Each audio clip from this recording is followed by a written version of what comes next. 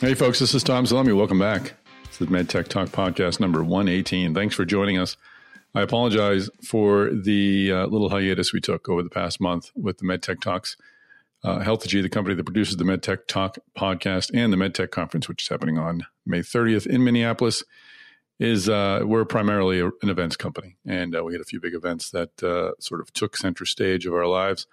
But now we're back. I'm actually in the midst of planning the MedTech Conference, which are with our co-chairs, Kirk Nielsen and Leslie Trigg. We had a kickoff meeting in Minneapolis last week, which went really, really well. We're very excited about the program, and we'll be releasing details to you over the coming weeks. So make sure you go to medtechconference.com to check things out. Or you can, of course, sign up for our MedTech Conference newsletter. We're going to be sending out the newsletter once a month. It'll feature guests from the podcast, but also program updates and other news related to MedTech and the MedTech Conference. Going forward, we're going to change our MedTech Talk podcast schedule just a bit. We're going to release a new one every other week. That seems like a good clip from the feedback we're getting and from what we're seeing in the numbers. So I think that's going to work for us. If you have some thoughts on this, let me know, please. Reach out to me on Twitter. I'm at MedTechTom. You can also email me. My email is tom@healthegy.com. And the word Healthegy is spelled like the word health, followed by the letters EGY. So let's get into our guest today. Our guest today is none other than Scott Whitaker. He is the CEO of AdvaMed. AdvaMed, of course, is known, I think, to every one of you. And if it's not, it will be now because you're listening to this podcast. Scott came to AdvaMed from Bio, and prior to that, spent some time working on Capitol Hill. He's got an interesting story to tell. He, of course, being a resident and someone who's worked on DC for 2 decades or so, close to 2 decades, has some thoughts on the midterms and what they mean for MedTech.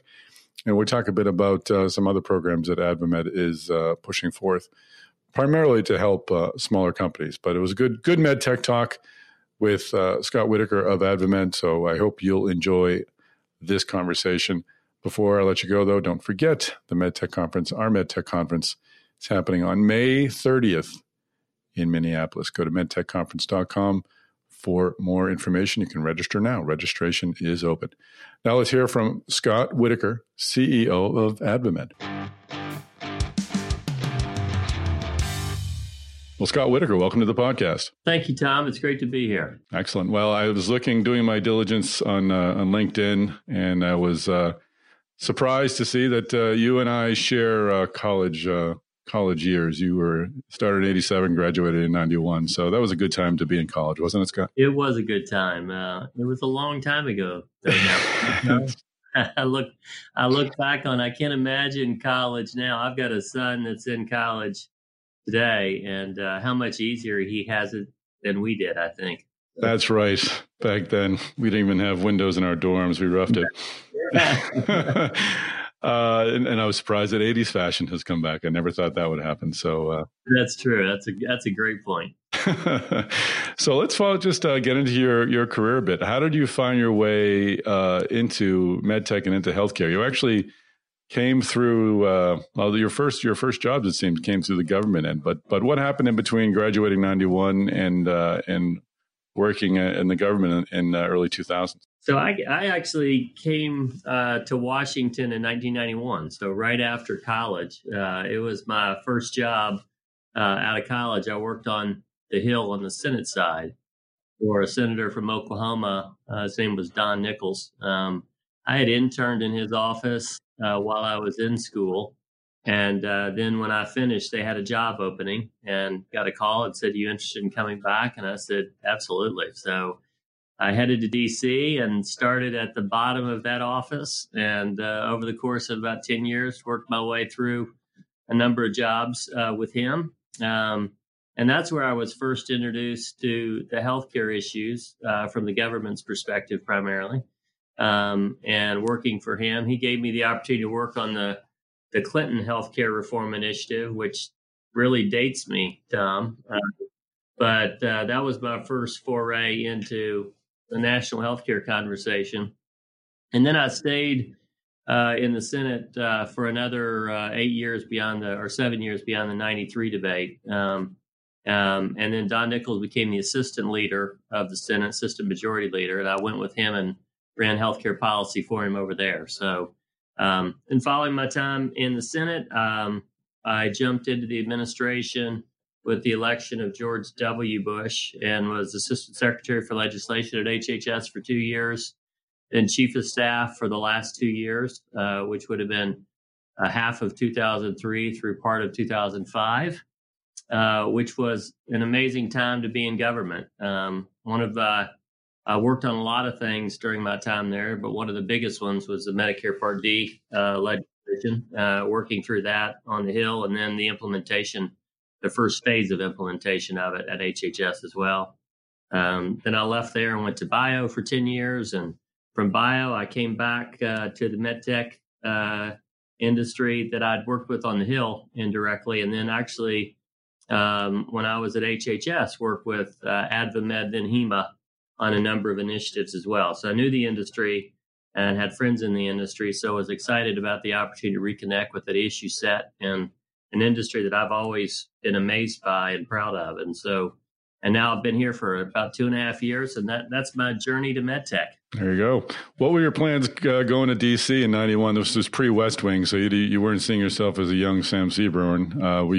Did you have public service in your mind? Did you have running for public office? What brought you to DC? To be completely honest with you, I wish the answer was better than this. I was just looking for an interesting job. 21-year-old guy, and I played basketball in college and played poorly. So I realized I needed to do something else. And my internship in DC introduced me to public policy, and I was intrigued by politics and intrigued by public policy. And so when this opportunity came up, I thought this may be an interesting career path.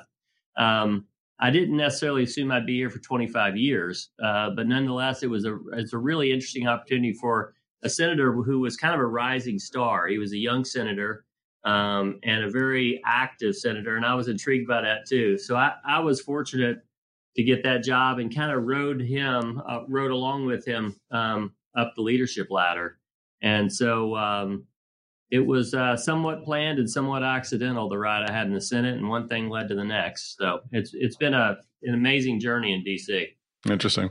Let's talk about the transition from Bio to AdvaMed. How would you compare the two organizations, and do you see Bio as a model for AdvaMed? To some degree. I mean, the industries have some similarities, but the technologies are completely different.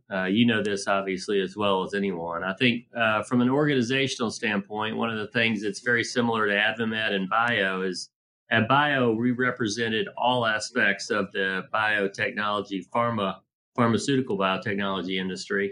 We had the largest companies that were members at Bio, largest pharma companies, but we also had these very small startups with innovative technologies that they were trying to bring to market and trying to understand the path of how do we get this great idea with some really neat science that we might have developed in our garage lab. How do we get it through the process, introduce it to the FDA, perhaps introduce it to larger companies who might be interested in it through acquisition, and then eventually bring it to market and get paid for it. And at AdvaMed, we do the same thing. We represent the very, very small companies in medtech, and we represent the large companies in medtech, and we represent everyone in between. So they're very similar in that respect. The technologies themselves, however, as you know, are very different. The timelines for approval are different. The patent laws around them are different. The IP protections are different. And then the FDA regulatory process, obviously, is very different as well. So while the organizations have some things in common, the technologies in many ways are treating health conditions that folks are suffering from, but in very different ways. And I enjoyed bio and the biotech industry. I must admit, I'm more fascinated by the medtech industry and the impact that medtech companies are having on people's lives. Often not fully appreciated or understood how we impact healthcare in this country. And I love telling that story. And medtech people are just nicer and cooler, right? Just way nicer, easier to talk to, much more. Yeah. How long should I go on about that? As long as you need. We're on a podcast. There's no clock. So, what are some of the priorities that coming into AdvaMed that you wanted to institute briefly? Because I want to get into some of the efforts that you actually have underway. Right. So I put it into two primary buckets and a third one.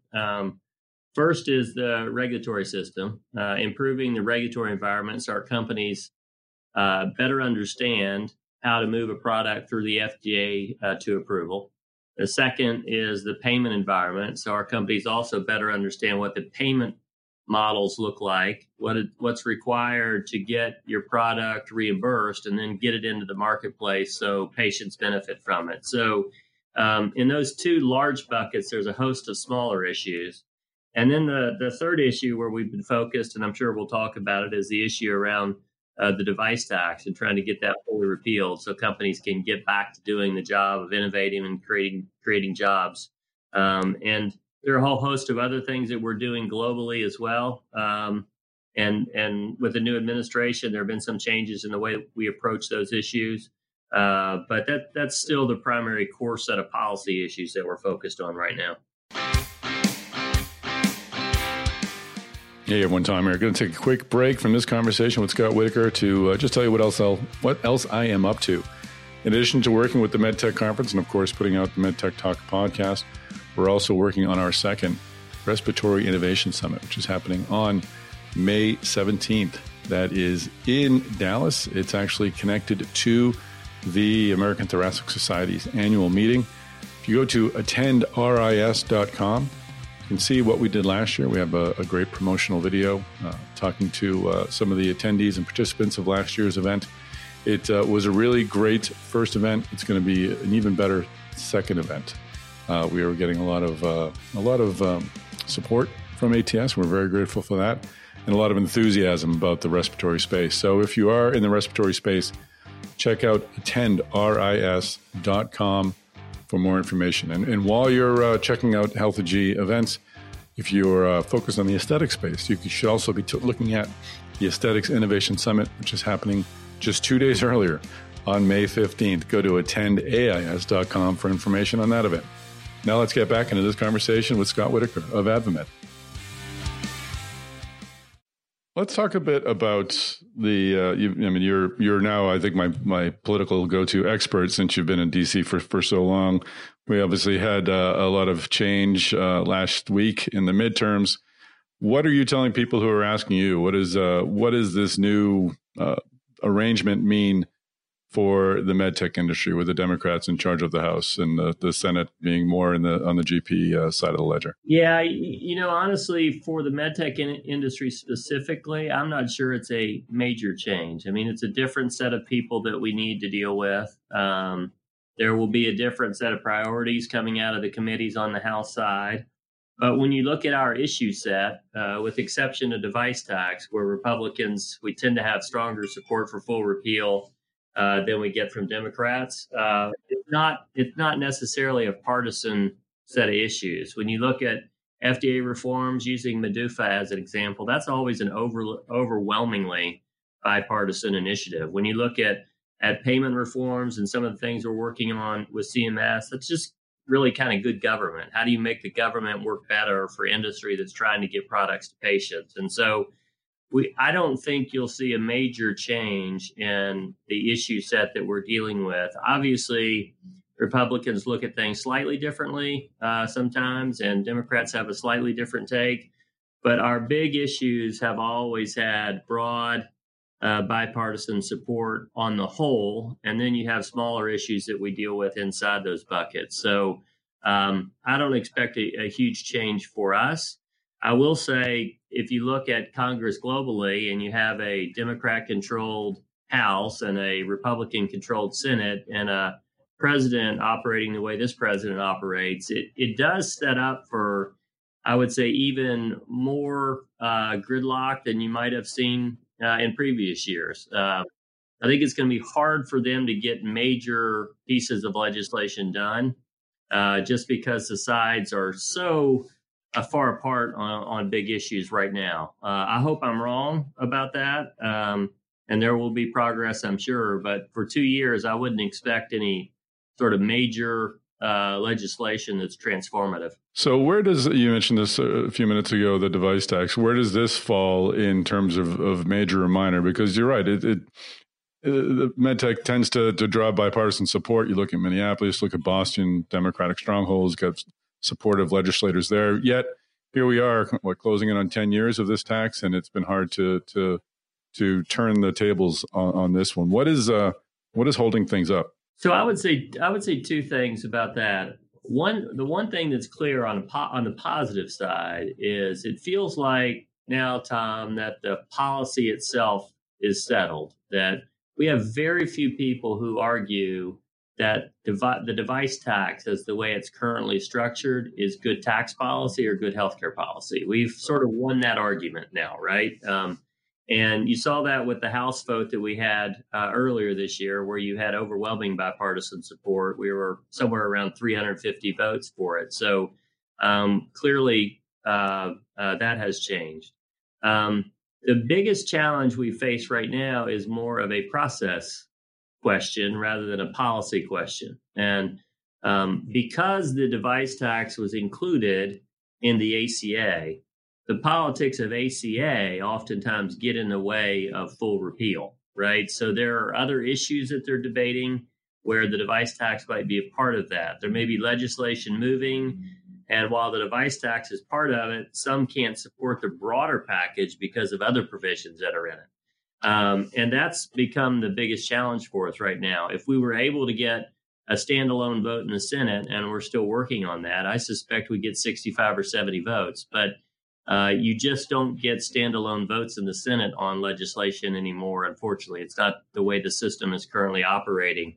And so we're going to spend a lot of time and some capital, I think, in the final quarter of this year, the last month of this year, the lame duck session, trying to make sure that whatever moves, because something will move at the end of the year to fully fund the government and move it into the next fiscal year, that the device tax issue is part of that package, whether it's a short-term suspension that goes beyond next year, or if it's hopefully a full repeal, I think will be a part of that conversation.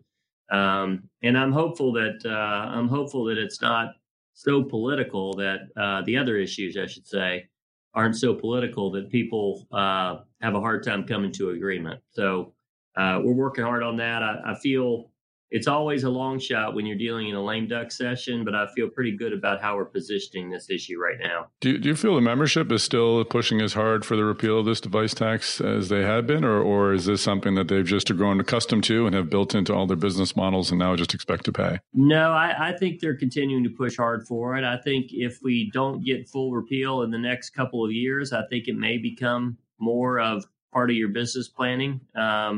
But right now, I think folks feel like a good hard push at the end of this year may bring us the certainty that we need.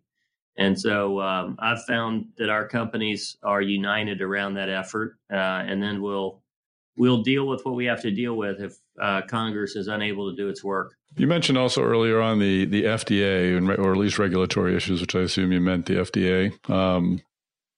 In conversations we've had and on this podcast and planning for our MedTech conference, the FDA really seems to be much less of an issue than it was a few years ago, much less of a concern. What's your assessment of the FDA and its handling of MedTech applications? So I agree with that assessment, and I think there are a few reasons for that. One, I think there's been a cultural change inside the FDA, and I would credit Jeff Shuren for a lot of that. It feels to me like what the FDA now understands is that a clear and transparent process at FDA is a priority to them. And as a result of that being a priority to them, it makes it easier for our companies to move their products through the pipeline to approval.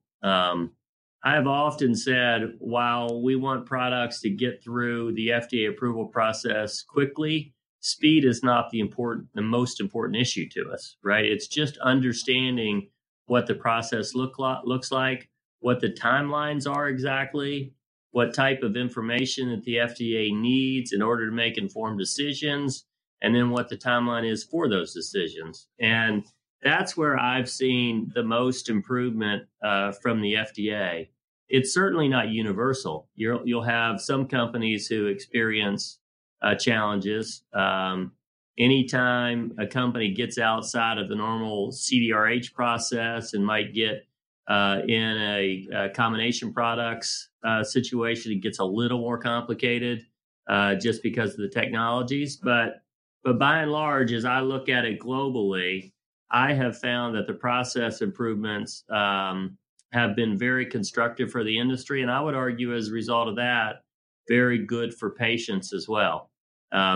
It feels like to me the FDA looks at our industry and tries to better understand how we can get to an answer as opposed to how they can create hurdles so that we can't get to an answer. And the answer is not, Tom, always going to be yes, right? And we're not necessarily saying the answer needs to always be yes. We're just saying that we need to have clarity on what the answer is, because the certainty is so important, whether it's for the company itself or the investors that are funding the efforts to get a product approved and into the marketplace. That certainty is just critical. And it's important to our companies. And if you look at it globally, it's important to the economy as well, right? When you have some certainty around what a process looks like, you can make the right investment decisions, you can make the right hiring decisions, and you can have stability inside your companies. And that's a really important thing. So I applaud them and the work that they have done. I wouldn't say it's perfect. It's far from perfect, but that's the way regulatory offices work, and that's fine. But I think we know how to work together, and I think that's important. Public-private partnerships are really important. Good government is really important, and I think we're starting to see tremendous improvements there. Is the tone, you've spent 10 years at Bio, is the tone, the dialogue between the FDA and the medtech industry different than the FDA in the biopharma industry? It's different, but not dramatically different. I think the biospace is more challenging in some respects, right? The extensive nature of the work that needs to be done pre-approval is just different than in the medtech space because of the technology itself. But I think if you look at the legislation that sort of drives the approval process now, on our side, it's MDUFA. On the pharmaceutical and biotech side, it's PDUFA. If you look at those two laws and how they've evolved over the course of the last 15 or 20 years, the point of those laws is to ensure that there's collaboration between private industry and the public regulators. And I think in both cases, they've worked well. They have different leaders at the top who set different priorities, whether it's CDRH or CDER or CBER on the biologics side. Each of those leaders have sort of a different approach because of the technologies they're regulating. But I think the overall philosophy has been consistent. And I think that's an important process improvement for the FDA and for industry as well. You mentioned also earlier, we'll get into the other big R, reimbursement. What can AdvaMed do to assist in this space? Because this is a different structure than pharma. How can you support medtech and I guess advocate for level payments or higher payments for new medtech products? So on the payment side, it's in many ways similar to what we've been trying to do on the regulatory side. And you'll hear similar language from me. When you're dealing with public payers first, it is transparency, consistency, and complete understanding of what the path toward coverage looks like. And right now, when you're dealing with CMS, it's not as clear and transparent as the FDA process is. So what we've been working on with CMS is to help improve that process so that we have a better understanding of what it takes to get to yes, or what it takes to get to coverage in some form or fashion. And then you have, beyond coverage, you have the payment and coding issues that you have to deal with as well. So in many ways, it's similar. They're very different agencies, though, right? I mean, CMS looks at things oftentimes from a budget standpoint first, as opposed to a patient standpoint first. And I think FDA looks at things from a safety and effectiveness standpoint, but more of a patient-centric approach. And CMS would benefit, I think, from having a more patient-centric viewpoint than they have historically. But honestly, I'm starting to see that in my conversations with them, that they're evolving on that question too, I think in a positive direction. So I've been pleased actually with the new leadership at CMS under Seema, and the team that she's assembled around her. They're very willing to listen and have conversations to try to understand better how the process can be improved. Not always to get to yes, but at least to improve the process so it's more predictable for us. So what does that look like? How does that benefit MedTech in the coming year? Do you see higher payments coming up for individual products, or do you see just wider approvals for new MedTech devices? There's a couple areas we're focused on. One, in the short term, we're looking at breakthrough devices. So if you look back at the 21st Century Cures Law that was passed, there was a provision that was included that allowed a special pathway for breakthrough products to get through the FDA. Once they were designated breakthrough, they had a clear pathway to get to approval, safe and effective. And those are unique products that need to be treated uniquely as a result of it. So what we're working on with CMS now is to create a similar pathway at CMS. So if a product is a breakthrough designated a breakthrough product at FDA, once it gets through that process, what we're saying to CMS is, let's also give it a breakthrough designation and allow those products to get into the market, at least on a temporary basis, so we can begin developing and establishing the evidence that's necessary to keep it on the market for a long period of time. If it's a breakthrough product, there's clearly a medical need for it, right? And because of FDA's designation, it means there's a clear medical need for it. So our case to CMS is, let's work with FDA to assume that that is the case, and then get this product to patients in the Medicare Medicaid program so we can begin to establish the evidence necessary to reimburse it at the right level. The problem we've had in recent years is the valley of death, the big gap in coverage, even with breakthrough products that'll make their way quickly through the FDA in a clear and transparent way. And then we'll sit for a year, 2 years, or 3 years before we have certainty on what CMS is going to do about it. And that kills companies, particularly small and mid-sized companies who are relying on investors to continue to fund their product as they move it through the process.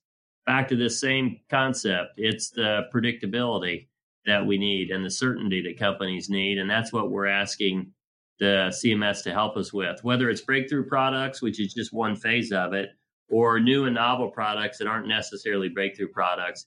Help us find a pathway to coverage, right?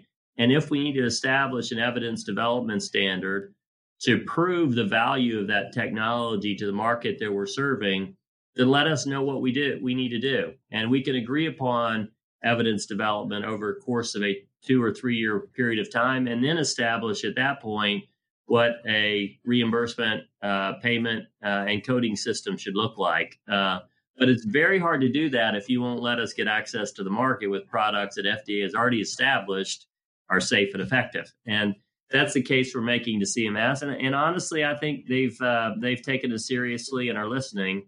And I'm hopeful early next year we may see some regulatory improvements along those lines. What are some other improvements that we'll see? We're talking broadly about reimbursement and regulatory, but let's drill down a little bit. I mean, we're hearing a lot of conversations about devices used for opioid recovery and some of the efforts there. Talk a little bit about that effort.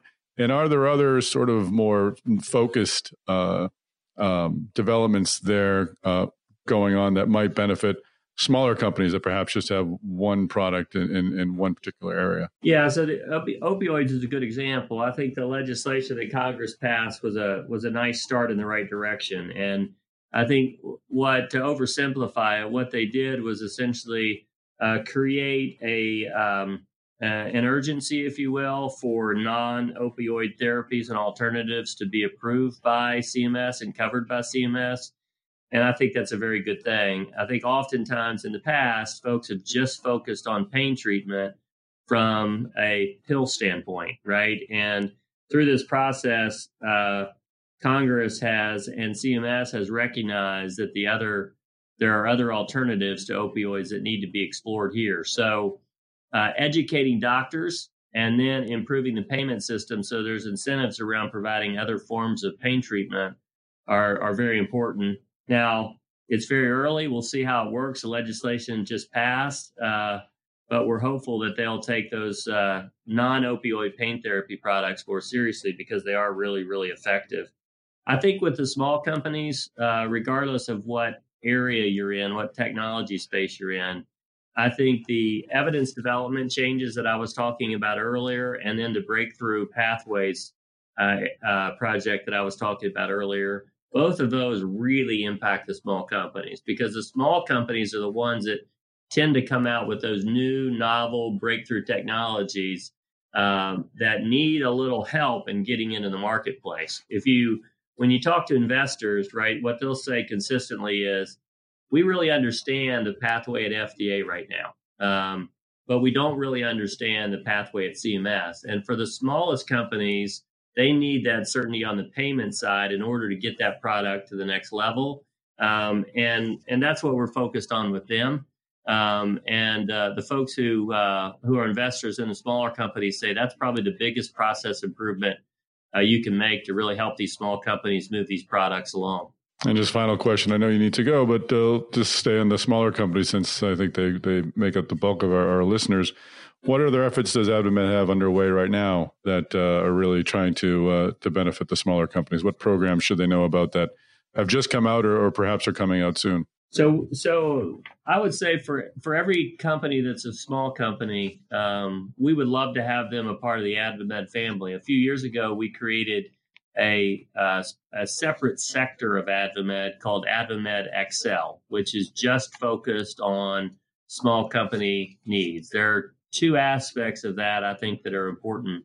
In a trade association the size of ours, where you have companies sort of across the board in every aspect of technology, you're looking for partners to work with, right? And being a part of AdvaMed exposes you to investors and other companies who are working in your space, and you can collaborate with them. And it's a really, really important part of what we do. You know, about 65, 67% of our members, I think, are small companies. And we want to make sure all of them feel a place that they're at home here. So, and then the second thing in a general sense that we're working on is innovative policies around a tax policy for small companies to help them survive the difficulty of taking a small technology and moving it through the process. And so tax treatment is an important part of what we do for our small companies. And I would say to our small companies, if you join AdvaMed and participate in AdvaMed Excel and begin to have the conversation around what tax policy looks like, what reimbursement policy looks like, and regulatory policy, I think we can help you a lot. And then the last thing I would say for small companies, if you're very early stage and you're trying to better understand the FDA regulatory process, all of our small companies have access to our regulatory experts here as well. And I've had a number of companies who have used the advice that our regulatory experts have given them to help and improve the process to get through the FDA approval process. And so that's a huge benefit, I think, to our small companies as well. So we're proud of the fact that the overwhelming majority of our companies are small, and we hope to continue to grow that because I think the future of innovation comes in many, many ways from the smallest companies that are innovating right now. All right. Well, it's a pleasure to have you on the program, Scott. Thanks for taking some time, and look forward to reconnecting in the future. Thank you, Tom, and thanks for all you do for the industry. We appreciate it.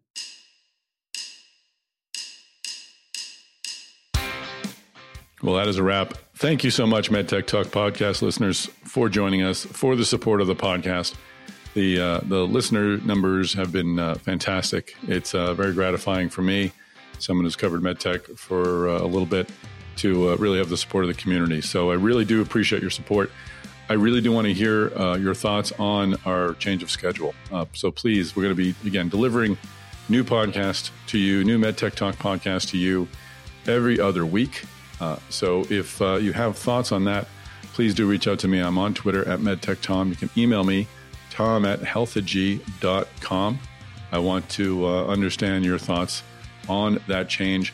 Once again, we will be delivering to you a MedTech Talk, a MedTech Conference newsletter at the end of every month with information about our podcast guests, information about MedTech, and of course, updates about the MedTech Conference, which is happening on May 30th in Minneapolis. Our co-chairs, Leslie Trigg and Kirk Nielsen. Leslie, of course, of Outset, Kirk Nielsen of Versant, are working hard to put together a really innovative new agenda.